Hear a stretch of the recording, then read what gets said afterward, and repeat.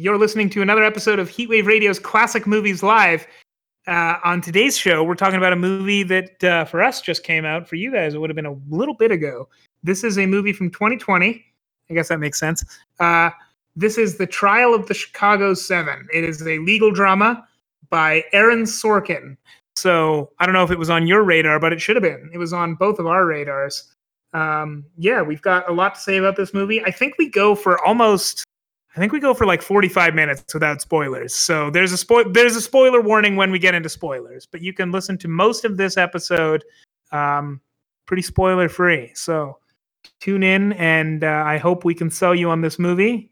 Or if you've already seen it, I hope that you mostly agree with us. If you don't, I guess send all formal complaints to our email address, which I have not given you. This is a song from The Trial of the Chicago 7.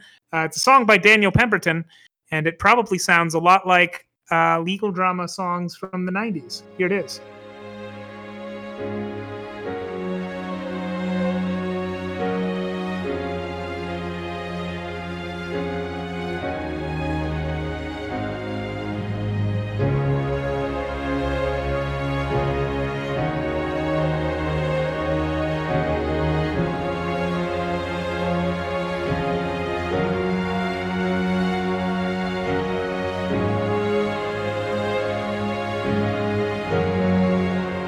Listening to another episode of Heatwave Radio's Classic Movies Live, the pre-recorded show where we talk about movies from 2020. Pierre, actually, come to think of it, do you think that there's enough movies that came out in 2020 that I can just keep saying that? Like, if we're still recording in 2022, do you think we could still just be talking about movies that came out in 2020? Probably. I mean, like, how many movies come out a year? Like, I want to say like 200 maybe, right? I think that, like, if we were to do that, if that became the concept for this show, then like we would probably have to start digging pretty deep right around the end of the year, or maybe by about the middle of next year, because there's always a bunch of movies that technically came out in festivals now, but don't actually release in ways we can see them until like next summer. But like we'd start to hit Bollywood probably about next summer, and then we'd start to hit like indie Bollywood by about next December, I think. Yeah, maybe. Which isn't a great. It's not something I hope to happen. No, I'm not 100% convinced that we're gonna change our entire concept to be just movies in 2020 yet. But I do like to talk about current movies, and today's movie is a movie that basically just came out. I think as of the time of recording this, it came out a week ago. We're going to talk about Aaron Sorkin's his second movie that he directed, The Trial of the Chicago 7. This literally just came out to Netflix. I think I watched it, the day it came out, and then reviewed it the same day. And you guys can see that review on the website for the Kelowna Daily Courier. Just thought I would plug myself there real quick. Very impressive. Thank you. So, Pierre, how do we want to talk about this movie? For obvious reasons, I think we were both at least a little bit excited for it. If not excited, it was definitely on our radar because of Aaron Sorkin. And do you want to say a little bit about Aaron Sorkin? Just sort of get us some context here.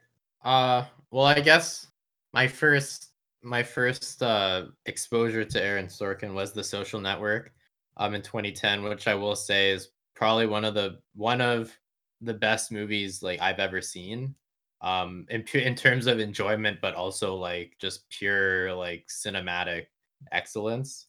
So that's when I first started noticing him, and he's done a lot of great movies and shows. He was, I believe he had a show called The West Wing, right? Yeah, that was back in the 90s, I think. Yeah, in the 90s with Martin Sheen as one of the presidents. I can't remember which one. And then not a real one. Oh. And then he followed it up with The Newsroom, I think, in the 2000s, which was also very acclaimed. And that was like, I don't know if that was Jeff Daniels' comeback, but like that's where I've only ever seen clips of The Newsroom, but that's where I like started taking Jeff Daniels seriously as an actor, which I should have been doing long before.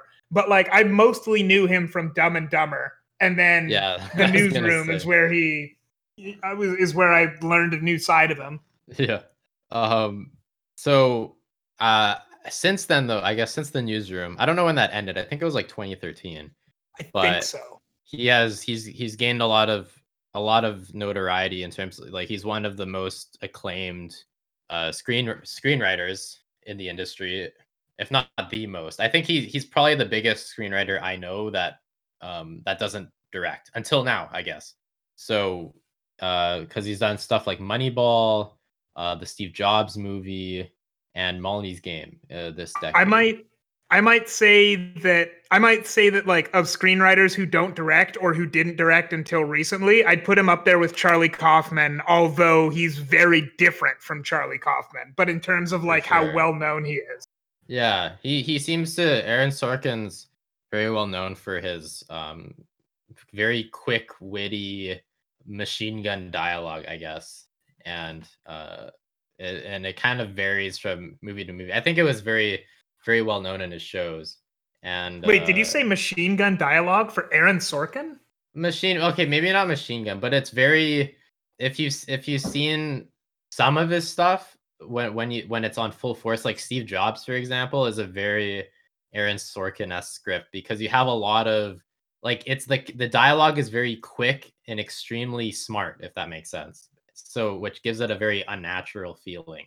Like Yeah, I would characters say will be shooting out remarks, right? But they're very well it's like they're screaming poetry off the top of their heads, if that makes sense.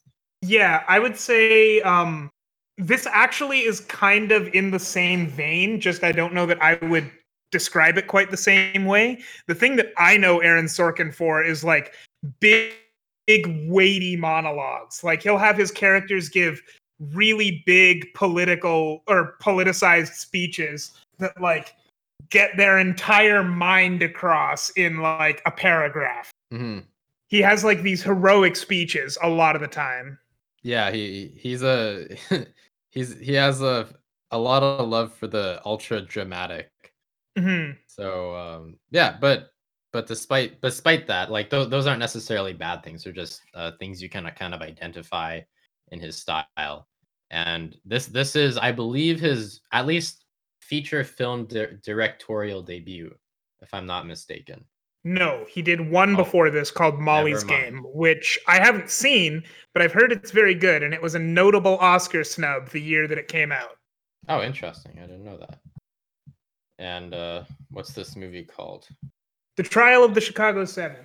I think I Yeah, might there have you go. said that, but just in case, now people know. Now we're all caught up on Aaron Sorkin. The Trial of the Chicago Seven. What'd you think of this one, Pierre? I'm gonna make you talk a bit more. Sure. It's a it's a really solid movie. It it brings up it will obviously it talks about the Chicago 7 who are like a famous slash maybe infamous group of people that were tried during the Vietnam protests in the 1968 Democratic Convention is oh the there specific protest. There was a yeah riot that broke out there, and the Chicago Seven are the 8 defendants from that trial. Yeah, so it's a basically a courtroom drama featuring an all-star cast and not necessarily my type of movie, but I did like it felt like a unique story that need, maybe or I feel like it needed to be told. I think I learned a lot from it. I don't know how much of it is real and not real, but I I think it's a good look at um capturing I guess the sentiment of the time which I think is Mhm. it's very easy to forget how messed up messed up war was, I guess, back like, I guess, what was that, 50 years ago, 55 years Yeah. ago, and, I think this captured that feeling very well of just fear of the government. Well, and I think it's particularly I think the point of why he made this movie when he did is that it's kind of I'm sure he feels this way at least. It's very relevant to our times because the trial of the Chicago 7 was a big free speech moment because there was a protest that had broken out and um their defense was basically we didn't start the riot that broke out from this protest. And in fact, to some degree, we did everything in our power to make it as peaceful as possible. But then when they were tried, the prosecutors basically revealed that everyone in that half the people that they'd confided in were secret policemen. The judge was incredibly biased, and basically the entire government mobilized to take down these peaceful protesters.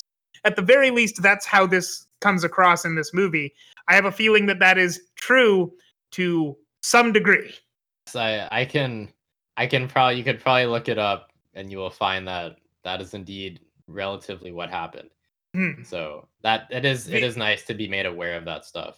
Yeah, the events are true. It's some manner, like, I think the way in which it's directed shows Aaron Sorkin's bias, which makes me think that a lot of it is potentially stretched.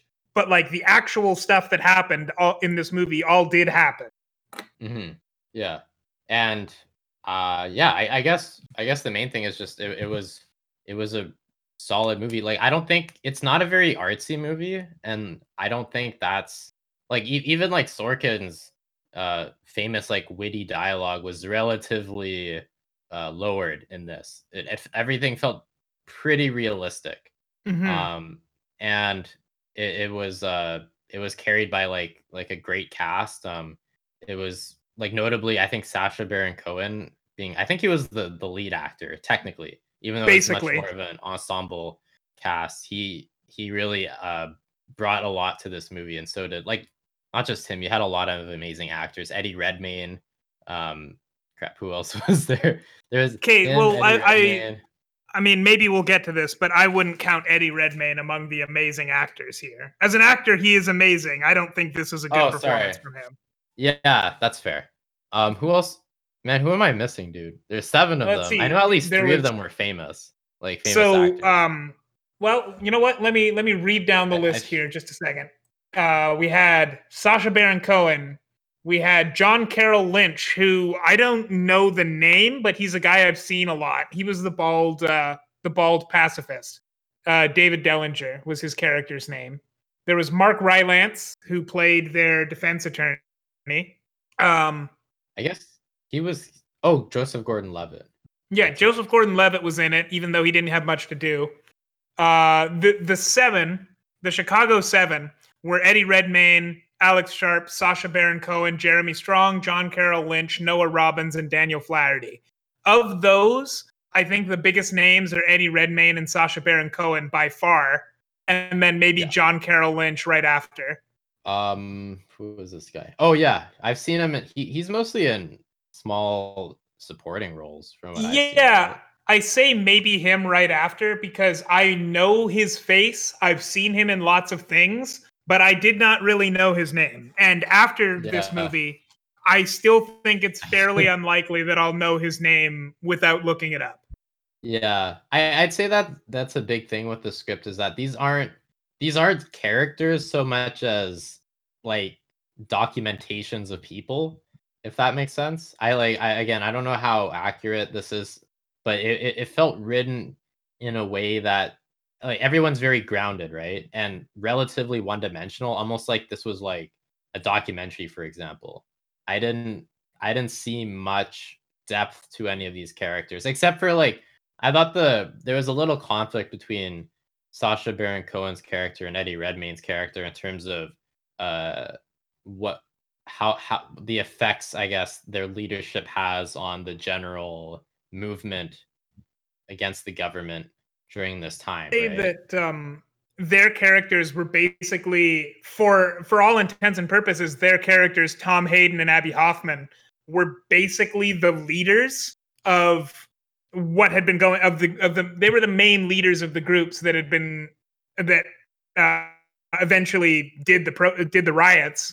So they got by far the most to do. And so I think they came across as the deepest characters of the whole bunch, even though everyone had, I guess, varying layers, but they had just a lot more time to develop. Well, that's the thing, is like, in a trial, especially when there's 7 of our technically main characters are like don't have anything to do because they're just on trial, right?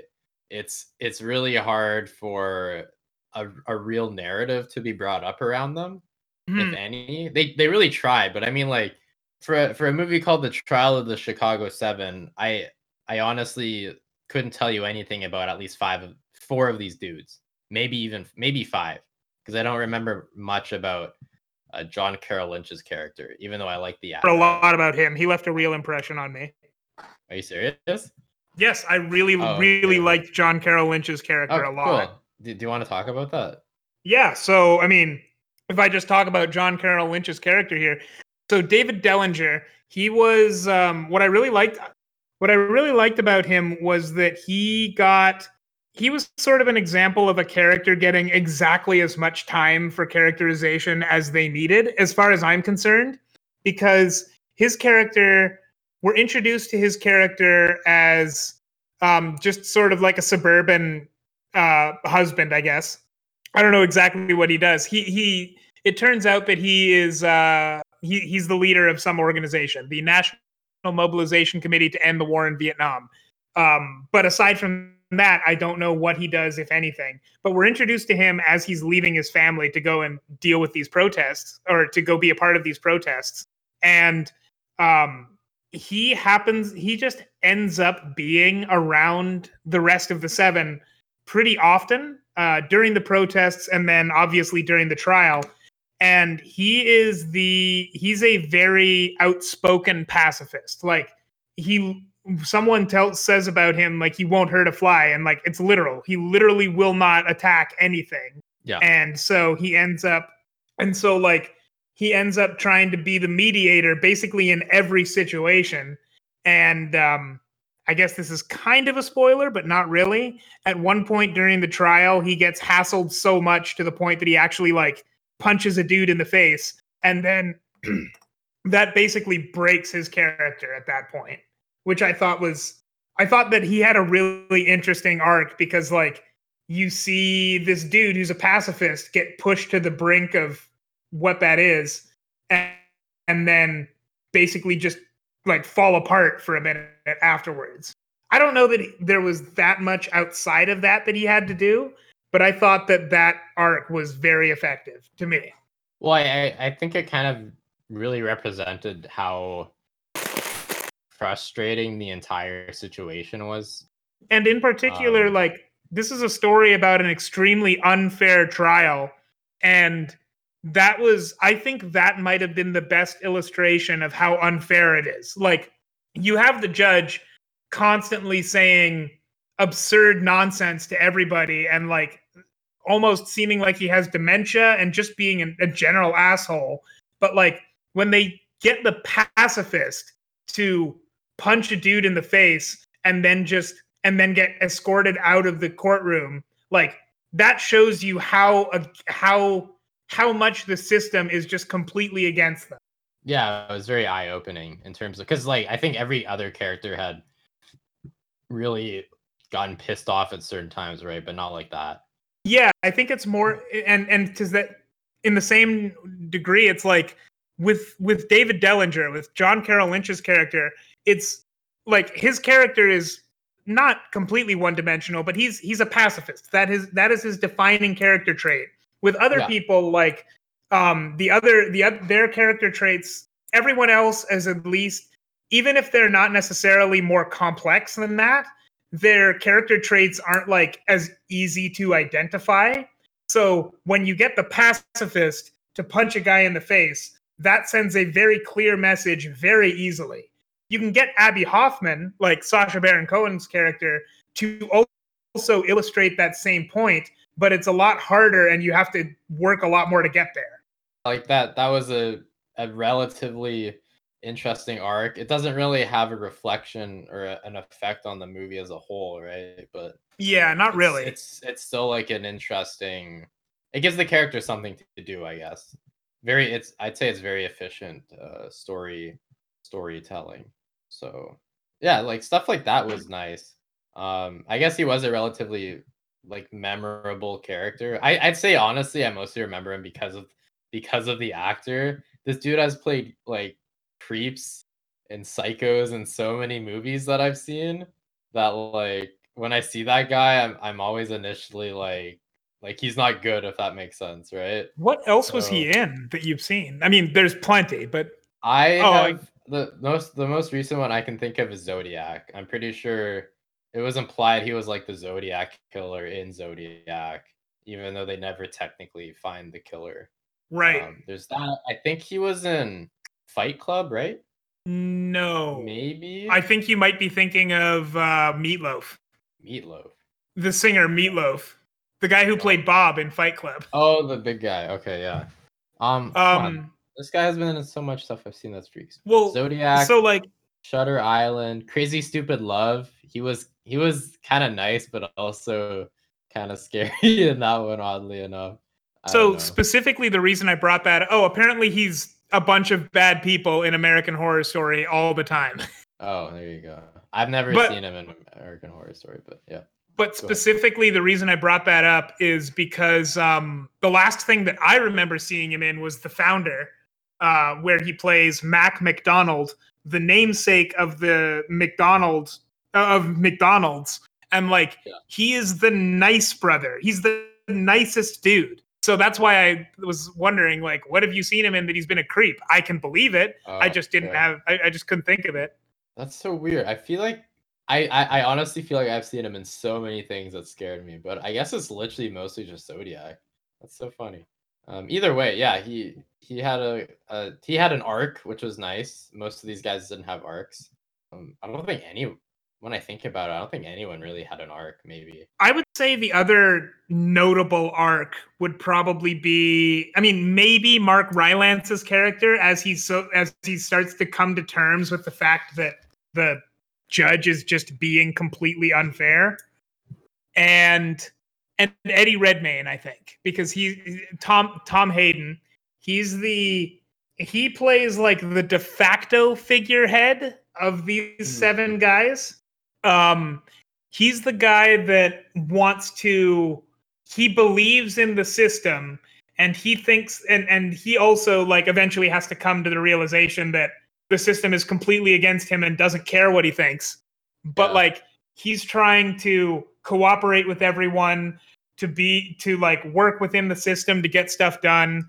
I think he literally tells Abby Hoffman at one point that like um God, what is it? He says like winning elections is more important than actually getting stuff done. Uh, So yeah, and that was like kind of a. I was kind of surprised. Like I would have thought he would be used to that stuff, but I guess not at that point. yeah, He was still kind of hoping for the best out of people. Yeah, no, yeah, I didn't mind his arc, or Eddie Redmayne's arc. The only notable other one was like maybe Joseph Gordon-Levitt. I guess I actually thought he was an interesting character in that he was the prosecution, and he seemed like a character that from the get go he has no sympathy for the defendants. He is just it's nothing personal. He's just there to do his job, right? And we see some internal conflict with him, but it doesn't actually really lead anywhere.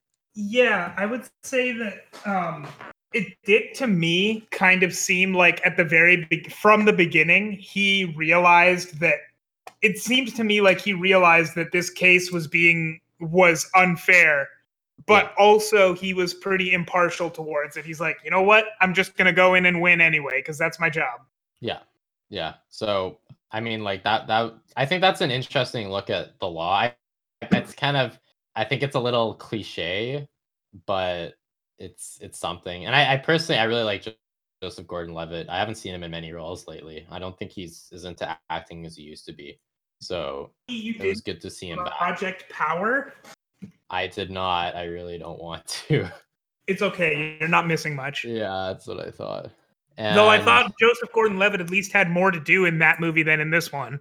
Project Power was a show. No, it's Oh, one movie, oh, which is good because I don't think a show could. I don't think that concept could carry a show. very fair. The one standout I really want to say is actually Michael Keaton. He was in the movie for maybe like 3 minutes. I want to say probably four, but he blew me away. I think it's just Michael Keaton, but I loved every little bit of his performance.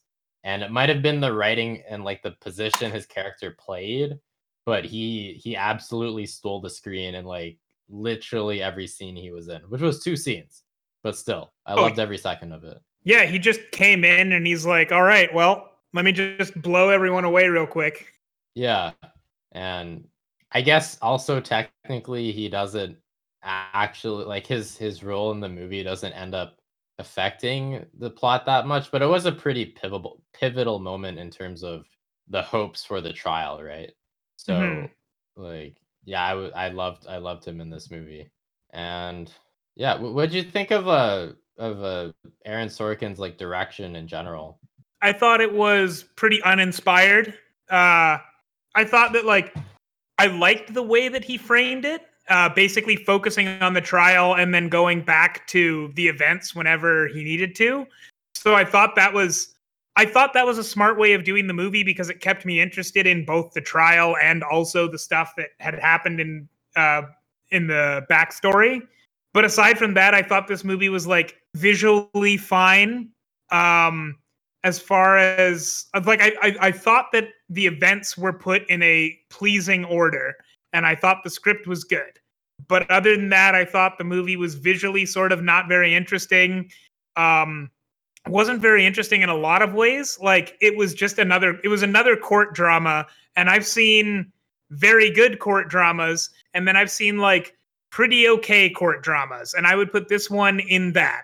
Like, Okay, yeah.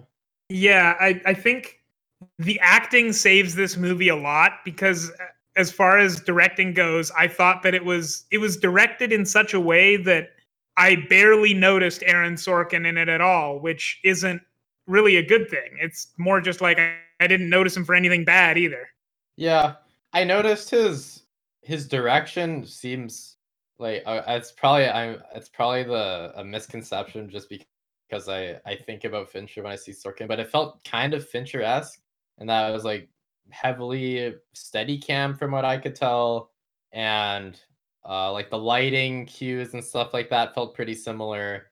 But it didn't really feel like he was making it his own. It was more he to be honest, he kinda directed it like he was a screenwriter, if that Yeah. makes sense.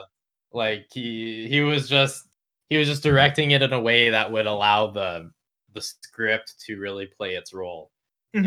and do its own work, which I think is a little it kinda takes away from the magic of movie making and that, like, the the decisions a director makes kind of are what I guess are what elevates the script to like a movie, if that makes sense. Because I think Hmm. there's like a difference, or else like this could have just been a book, right? Yeah. If you're just gonna play it like that.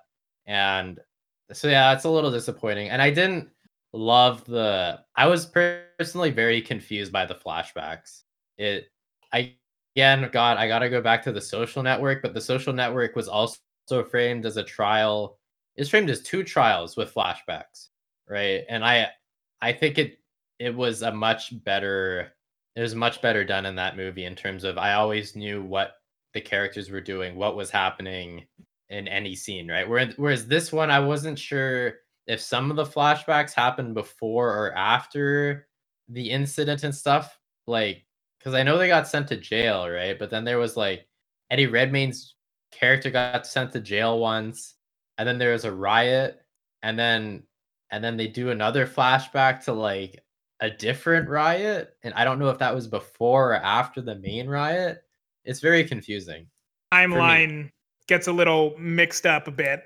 But I guess to add on to your point, I agree. Like Aaron Sorkin is kind of going through the motions of a David Fincher type, but like the main difference for me, just at a level that I can't really describe very well, is the social network left a hell of an impression on me. Like I remember a lot of scenes from that movie, and I haven't even seen it in years. And I remember like it had some really impactful shots, not just impactful performances.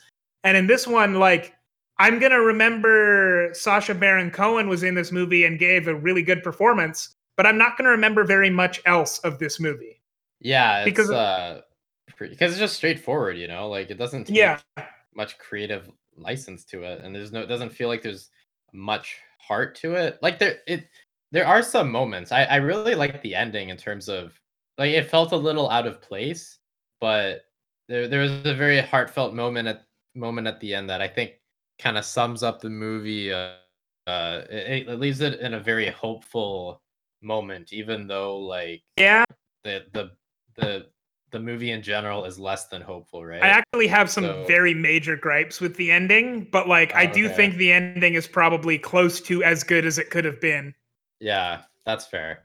And yeah, I don't know. I guess I wish if it wasn't going to do stuff like that, like at least make the script a little more intriguing in terms of understanding what like the main conflicts between the characters. Like I personally one of my favorite moments is also or the one of the more interesting moments is when Eddie Redmayne's character and Sacha Baron Cohen's character get in a fight about what how much they are contributing to society in terms of their roles Hmm.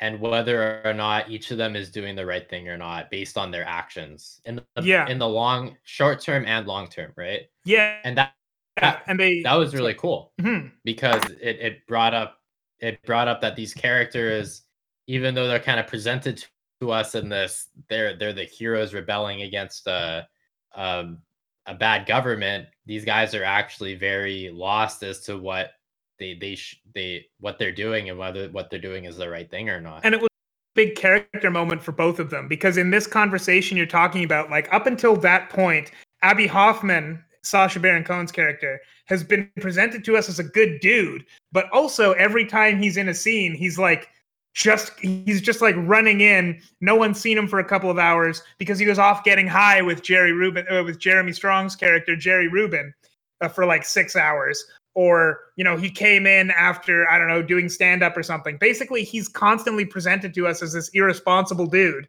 Meanwhile, Eddie Redmayne's character Tom Hayden is constantly presented to us as a very responsible guy, but also he like just doesn't get along with everyone else because he almost seems kind of like he shouldn't be there. He's so different to everyone else.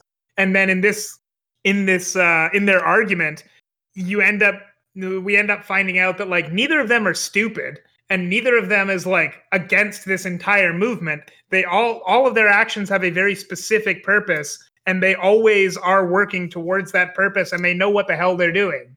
They just, like you said, they're kind of lost in that nothing they're ever doing makes any difference, whether it does or not. Yeah, and like that kind of brings into question the whole motivation of everything, right? But Hmm. that's not really something they decide to delve into because that I think that argument happens like 2/3 of the way into the movie, It's if not pretty a near little the end of the more. trial. Yeah. Yeah, so it's like you have this really cool conflict that doesn't really lead anywhere except for like I Hmm. think it wraps up nicely in terms of I guess you would call it the climax at the end Yeah. where do we care about spoilers? Can we get in At, because I know you want to talk about that at this movie too. point, it doesn't matter. Okay. Like, here's your spoiler warning if you're still with us. Yeah, so at the end of the movie, Eddie Redmayne's character, the judge is about to judge them or sentence them, judge, and then he's basically lecturing Eddie Redmayne's character and saying like you of all of these people seem like the only person that could ever contribute to society in a meaningful way. If you make your closing statements quick and respectful, I will be lenient in my judging, right? And then Eddie Redmayne's character, instead of giving a closing statement, decides to list off the 5,000 names of the people that died. I think it was that week in Vietnam, No, or it maybe was that since the month. trial had begun. Oh, okay. That makes yeah, I was like 5,000 a week. That's crazy. So that's like that I guess that was to me it felt like the climactic moment, but then it's bringing in a conflict that again was introduced relatively late in the movie. I guess No, also there that was that scene where he gets up for the judge, right? yeah, For a there was second. actually yes, but that so the 5,000 names was introduced very early on because Alex Sharp's character Rennie Davis is every day he'll watch the news and write down the names of the people that died in Vietnam that day. So like, and they show one or two scenes where he's just doing that, and a couple of scenes where he explains what he's doing. So like, that is something that's set up. Yeah, I guess it wasn't given much focus. Maybe Yeah, it was a it nice didn't touch. come out of nowhere, but anyway, yeah. And that's sort of where he wins back. That's kind of where he wins back the other defendants, because um, that negates that moment earlier where he stands up for the judge after the judge has done some incredibly racist nonsense with Bobby Seale, who I'm going to talk about before we end this podcast. Sure. Yeah. So yeah, I if anything, I wish we had more conversations between the the defendants on what their purpose was, what they hope to do with their lives, and like and the protests in general, whether they're doing the right thing or not. Like that would have been a lot cooler, because essentially the plot, when you really look at it, technically comes down to these guys are consistently getting fucked over by the judge Yes. over and over and over again, and the movie just kind of ends, right? Yeah. That's essentially the plot. And like they make it very interesting relative to what that plot obviously entails, which is not very much, but it's not really a satisfying viewing experience, because I'm not really learning anything about these characters. It feels a little stereotypical, and like I again, I understand that this is based on real events, so like this might have just been like to accurately reflect what the judge was like at the time, but it doesn't make for a good movie viewing experience. And I think you could have had both things. Mhm. We can easily understand like the judge was a dick without having it presented to us throughout the movie. We had a lot of space for other stuff, because it's already a long movie. It's like a 2 hour and 10-minute movie, I want to say. So there's About that, yeah. it's not like they were like cramping for time or anything. They could have cut some of the trial stuff and added more character stuff. And even It's like potentially cut out some of the flashbacks, which I don't entirely think were necessary, because they kind of just show us what already happened, you know? mhm. Yeah, sorry, it's literally exactly 2 hours and 10 minutes. Oh, okay, cool. Yeah, I still got it.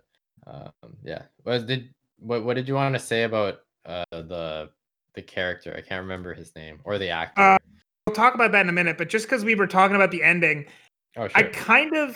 the ending worked for me, like mostly. Like I thought the events of the ending were good. I mean, the events of the ending are based on real life, so I don't know that that particular part matters. But like, the ending fell really flat for me because it was such a feel good moment, and then it like ends on a freeze frame, and they tell the events of what happened to everyone afterwards, and it had like very stereotypical 90s law music, or like legal drama music. And I just felt that like up until that point, not necessarily up until that point, there's a lot of good in this movie, and then the very ending of it to me cemented this as just another legal drama. And it doesn't matter how important the events are. Like, I don't know, everyone's going to have their own interpretation of how important the events of the Chicago 7 are. Yeah. But as far as I'm concerned, like, regardless of how important these events are, this movie talking about them is just another movie talking about like a trial. And no matter how good it is, I kind of don't really care because it's just another one of those. And I thought that basically the ending, like, I already had some issues with this movie. I think this movie is overly idealistic and preachy. But like the ending of this movie kind of ruined a lot of what it still had going for it for me, because I felt like it was so cliched. And like, I mean, I saw a better legal drama with it. I've seen better legal dramas like within the last 2 years. So I kind of wonder, to me it's like, why would I care about this movie if it's just another one? Which is maybe extremely harsh on this movie, but like, I really hate overly cliched endings. And I think there is a way to I think there's ways to not do that. That's fair. Again, I think we talked a bit about this earlier, but the problem with a lot of these biopics, and not biopic, like based on true Yeah, stories, is that the ending is very often kind of open ended because the movie doesn't really depend on a certain narrative structure to carry it out, right? Which is why I like this movie just kind of ends because it's not really following any path that would help that the climax, I guess, really feel meaningful and for the characters to like the character arcs are concluded, the plot's over, because I guess that's not really it's just it's a lot harder because you're not really going to get an accurate telling of the story if you do that. I don't really know exactly what about it I find better, but last year a movie came out called Dark Waters. And in general, I just think that movie's better. It's a movie starring Mark Ruffalo about the case against, um, gosh, I can't remember what it's called. The people that make Teflon. I'm going to look this up really quick. But anyway, it's a legal drama starring Mark Ruffalo. And the way it ends is I think it ends on like a really crushing defeat for him. But it ends before they even get to the courtroom, I think. Because he's trying to do a class action lawsuit against chemical company DuPont, and it ends by his class action lawsuit basically being thrown out. So he turns it into like 5,000 individual lawsuits.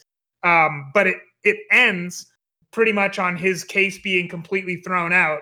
And then you get that little hopeful moment as an epilogue afterwards where he's in court for the rest of his life, essentially doing this. So it's sort of, it hits different because it's still optimistic about his chances, I guess, but it's like also kind of filled with despair. But the thing is that the happy epilogue ending legal drama nonsense comes after the actual ending of the movie, which I don't know why that in particular is more effective. That might just have something to do with the movie. But I just found that infinitely better than this one, or than the ending of this one. That's fair. What I've been thinking is like I think the biggest thing is that there's no real human element in this. Mm-hmm. Um I okay God, I keep doing this. I'm sorry, but The Social Network, God, is No, by all means. I love that movie because they took a story of because I believe the book it's based on Accidental Billionaires, right? Which is a book Mm-hmm. on how Facebook was founded.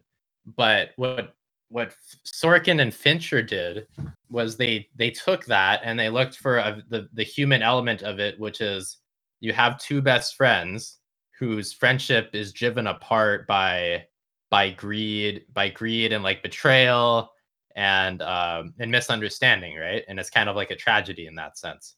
Mm-hmm. And that works so much better because if you follow like if it's a movie on the founding of Facebook, there's no real natural way to end that in terms of like Facebook's still a thing. It Yeah. hasn't ended. It's still growing. I bet you could make another like you could make many movies in a similar vein of what Facebook has been doing since then, right?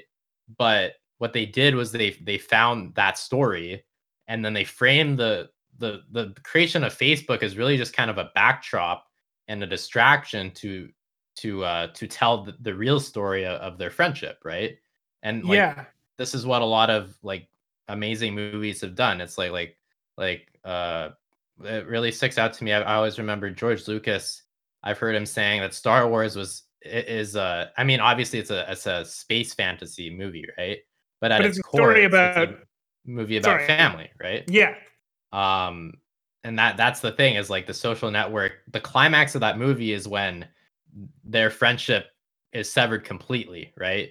Hmm. And that's such an amazing scene because of what it's the scene where Andrew Garfield's character Eduardo Saverin realizes that Mark stabbed him in the back completely, right? In a way that is like the worst thing you could do to a friend.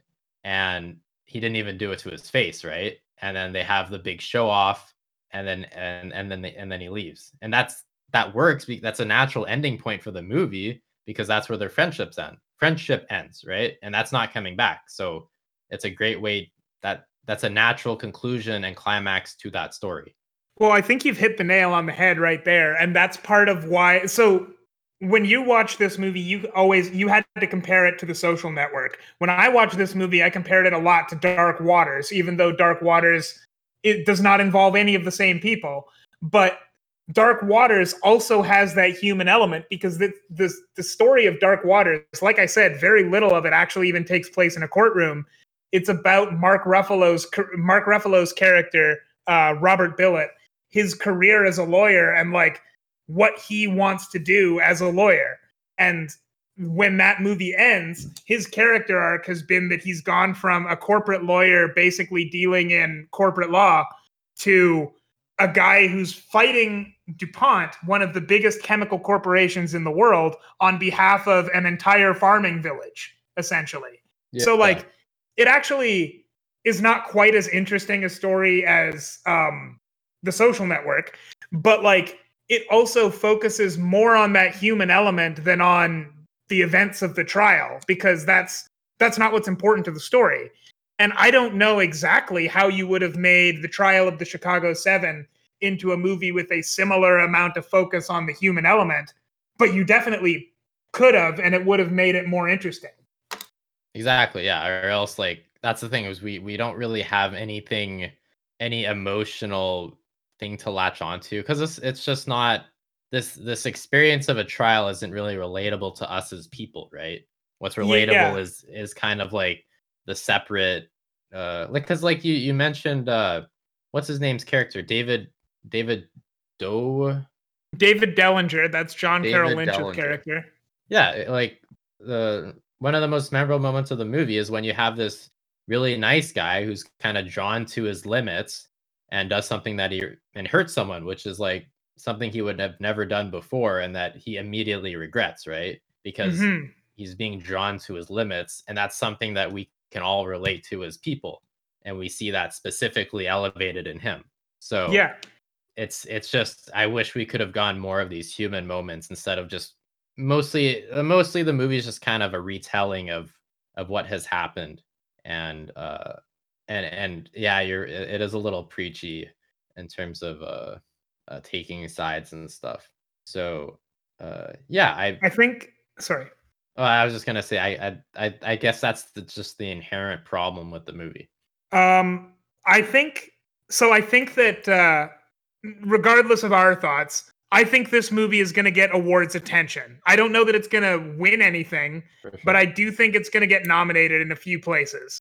Do you agree? Yeah. Like okay, like despite everything I've said, I think it's a very solid movie. It's a good movie. Maybe not great, but it's well made. And it's Aaron Sorkin, so we're probably looking at a screenwriting nom somewhere. I doubt a directing nom though. I don't see I that happening. really, really doubt directing, but I think this movie has some very, very good acting performances. Particularly, I am hopeful that this is Sacha Baron Cohen's nomination for Best Actor. Yeah, potentially. And depending on what the year looks like, I could definitely see um Eddie Redmayne's character. I wouldn't say on a regular year, but I think due to his relationship with the Academy and that he's been nominated a few times before, I could see potentially him being nominated as well due I to the could see it. current standards of what's happening. I would personally say I thought he gave a really, really subpar performance, especially for Eddie Redmayne. Mm, But like, I guess all things considered, it wasn't horrible, horrible. Like, it's if subpar for Eddie Redmayne is still great for like probably half of the actors that are in this. But regardless, like, I did not I thought his performance was not good. And yeah, this year, maybe he gets in, but on a normal year, I definitely don't see it. yeah, I agree. Um, the other performance I want to talk about, though, is I will be quite upset if I don't see supporting actor for Yahya Abdul Mateen II as Bobby Seale. For sure, yeah, I was Um, about to say he wasn't in the movie actually that long, but he had a very, very powerful performance. I'd say he was in it for probably the first hour. Maybe not quite that, but it felt like he was in about half of the movie. And like, so Bobby Seale, he's for context, he's the chairman of the Black Panther Party, and he is one of the defendants for apparently helping to start these riots, despite the fact that on the night of the riot, he was in Chicago for 4 hours before he was arrested on charges of starting these riots, which like he has literally nothing to do with this court case and just gets drawn in. Like he has nothing to do with any of the other defendants and just gets drawn in for no reason without a lawyer to just be made an example of by the judge. And the scenes with Bobby Seale, his character, are not only some of the strongest in the movie, but they're also the strongest scenes for who's his name?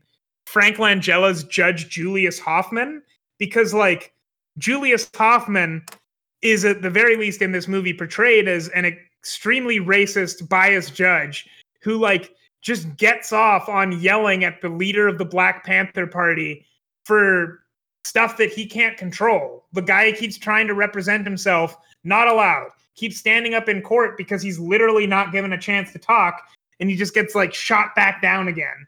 And I think those scenes are like really powerful performances from both of those guys. Yeah. I honestly, I feel really bad. I did forget to talk about the guy that played the judge. Sorry, what's his Frank Langella. name? Frank Langella. He was actually really good. Oh, he was incredible. And I think it's easy to forget how good he did just purely because I think he really sunk into his role, and that I actually would have a really hard time separating the actor from the performance. Though I know him as an actor already, like I've seen him before. I think that he might have been the only performance in this movie, except for maybe Sacha Baron Cohen, where I'm like, that's the character, not the actor. Yeah. And even in Sacha Baron Cohen, it wasn't like I think Frank Langella like nailed it harder than he did too. For sure. Yeah, I actually like I actually feel kind of bad. I completely forgot about him. But honestly, if I had to have a pick for best performance, I'd definitely say it was him. In terms of I'd say he had great screen presence, like charismatic for his role, if that makes sense. Mm-hmm. Like obviously he was kind of almost overtly like evil in a way. Oh, he was like a mustache twirling villain. Yeah, so it's a little cliche, but he really brings you into it, and he's kind of like you love to hate him, if that makes sense. He's a great villain, I guess. So I definitely see like I would hope both him and Yahya Abdul-Mateen have chances at best supporting. For sure, yeah, I'd really hope for that. And I don't know if I necessarily see either of them winning, just because I feel like that the role of the judge is understated, if that makes sense. For the I suppose, yeah, because he's surprising. He's really low here on the list of supporting actors, right? I guess so. Yeah, I don't know how relevant that is, but he's just above Michael Keaton, who was in the movie for 2 minutes, whereas this guy, if anything, probably had the most lines. And second most screen time, I want to say. I'm also looking at the Wikipedia article. I don't think that the Wikipedia list of billing is the most accurate, because it lists them in two different groups. Like it lists the 7 defendants, and it lists them in some order that is also not the top billing order, and then it lists other roles. So I don't know that Wikipedia is the best metric here. Okay, that's fair. So, but also I would say that I'm not surprised you forgot to talk about the judge, because I think that's a big problem that this movie has. And I think this is probably going to be the last problem of this movie that I talk about. This movie had a lot to do for the people that it considered the heroes. Like even Jeremy Strong, Jerry Rubin is the name of the character. He wasn't really that big in the context of the movie, but he had way more to do than, say, Joseph Gordon-Levitt, because Joseph Gordon-Levitt was not considered one of this movie's heroes. but Jeremy Strong was. And I think that this movie had that's where it shows its bias. It has a lot to do for the people it thinks are the heroes, and the people that it didn't like, the villains of the movie, are portrayed, for one thing, a lot less three-dimensionally. Like the judge, as great an performance as Frank Langella does, he's a very just straight up evil character. But also, like, everyone that's a villain in this movie doesn't have that much to do except for Frank Langella. Because, like, other people we forgot to talk about, we didn't talk that much about Joseph Gordon-Levitt. We never even touched on J.C. McKenzie. And, like, we didn't talk about Caitlin Fitzgerald, Max Adler, C.J. Wilson. They're all in this movie. But you probably don't even remember who they are because this movie didn't give them anything to do. Because they're just the villains in this movie. And I think that's why this movie comes off to me as so transparently biased. But also, it's just like, I think that this movie would have been more effective by giving literally any of those people a little more to do. I think the worst offender of it is J.C. McKenzie, who is Joseph Gordon-Levitt's partner in this movie and barely even gets a line of speaking time. That's a good point. That's unfortunate because a lot of these guys are great actors too, right? Yeah. So it's kind of a waste, and that's a little kind of lazy screenwriting, I guess, in terms of efficiency.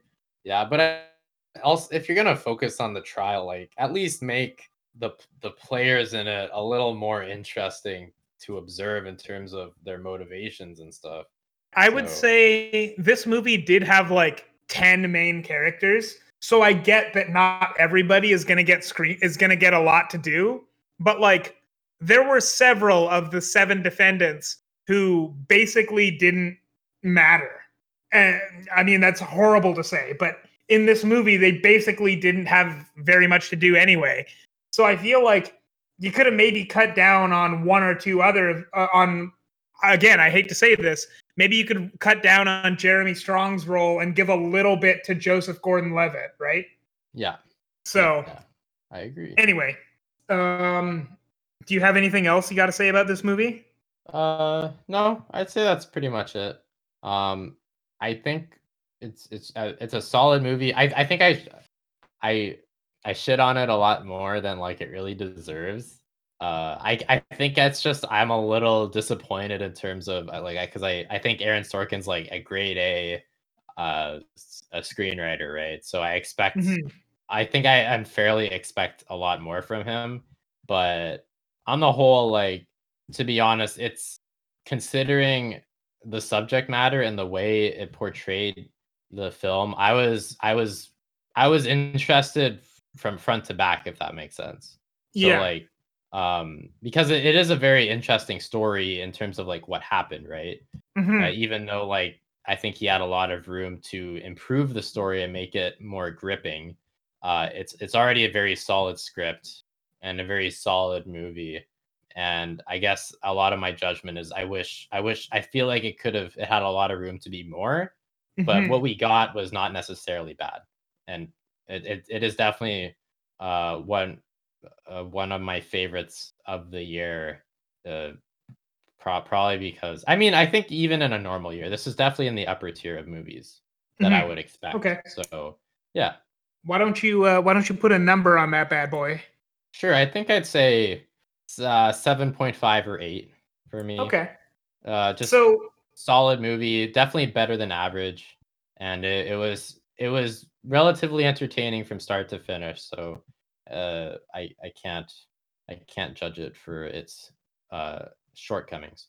I guess like I am also probably unduly harsh on this movie. It's not going to affect my score because I think my score reflects what I really feel when I say that, because the thing is, like, I thought this movie had great performances. It was better than average, but I was very disappointed by a lot of things. For one thing, I thought this movie felt like propaganda, which does, whether that's true or not, the fact that it felt that way to me, I think detracts from its message, which is not a bad message. I think that like this movie has a lot of stuff to say, and the stuff that it has to say is relevant, except that the way that it says it makes me kind of not care about it. And beyond that, I thought that the directing was not good. And so I ended up, as much as I was interested from start to finish, this movie left very little impression on me. And I don't know, I don't know if I'm going to care about it next year, which, sure, I don't care about a lot of movies next year, but I was hoping this movie would be one of the ones that leaves a lasting impression, I guess. So I gave it in my written review when I rated this, I gave it a 6 out of 10, and I'm going to stand by that. I'm going to stand by a 6 out of 10. Better than average, but ultimately not great. Yeah, that's I don't necessarily see myself remembering too much about it in a year or two. So yeah, not a very impactful movie, I guess. But cool. What are we talking about next time, Jeff? Well, this is interesting. I'm going to give people a peek behind the curtain here. The next movie that me and Pierre, are going to be talking about is going to be Borat 2. Now, the people that have listened to this episode, if they've been listening to everything, will have already heard that. So that's really exciting. The next movie that we're going to talk about, the next movie you're going to hear us talk about is The Devil All the Time. So we will see you in the past for Borat, and we'll see you in the future for The Devil All the Time. Whoa, trippy. Oh, Jeff, what's the final word? The final word is depression. Don't have it.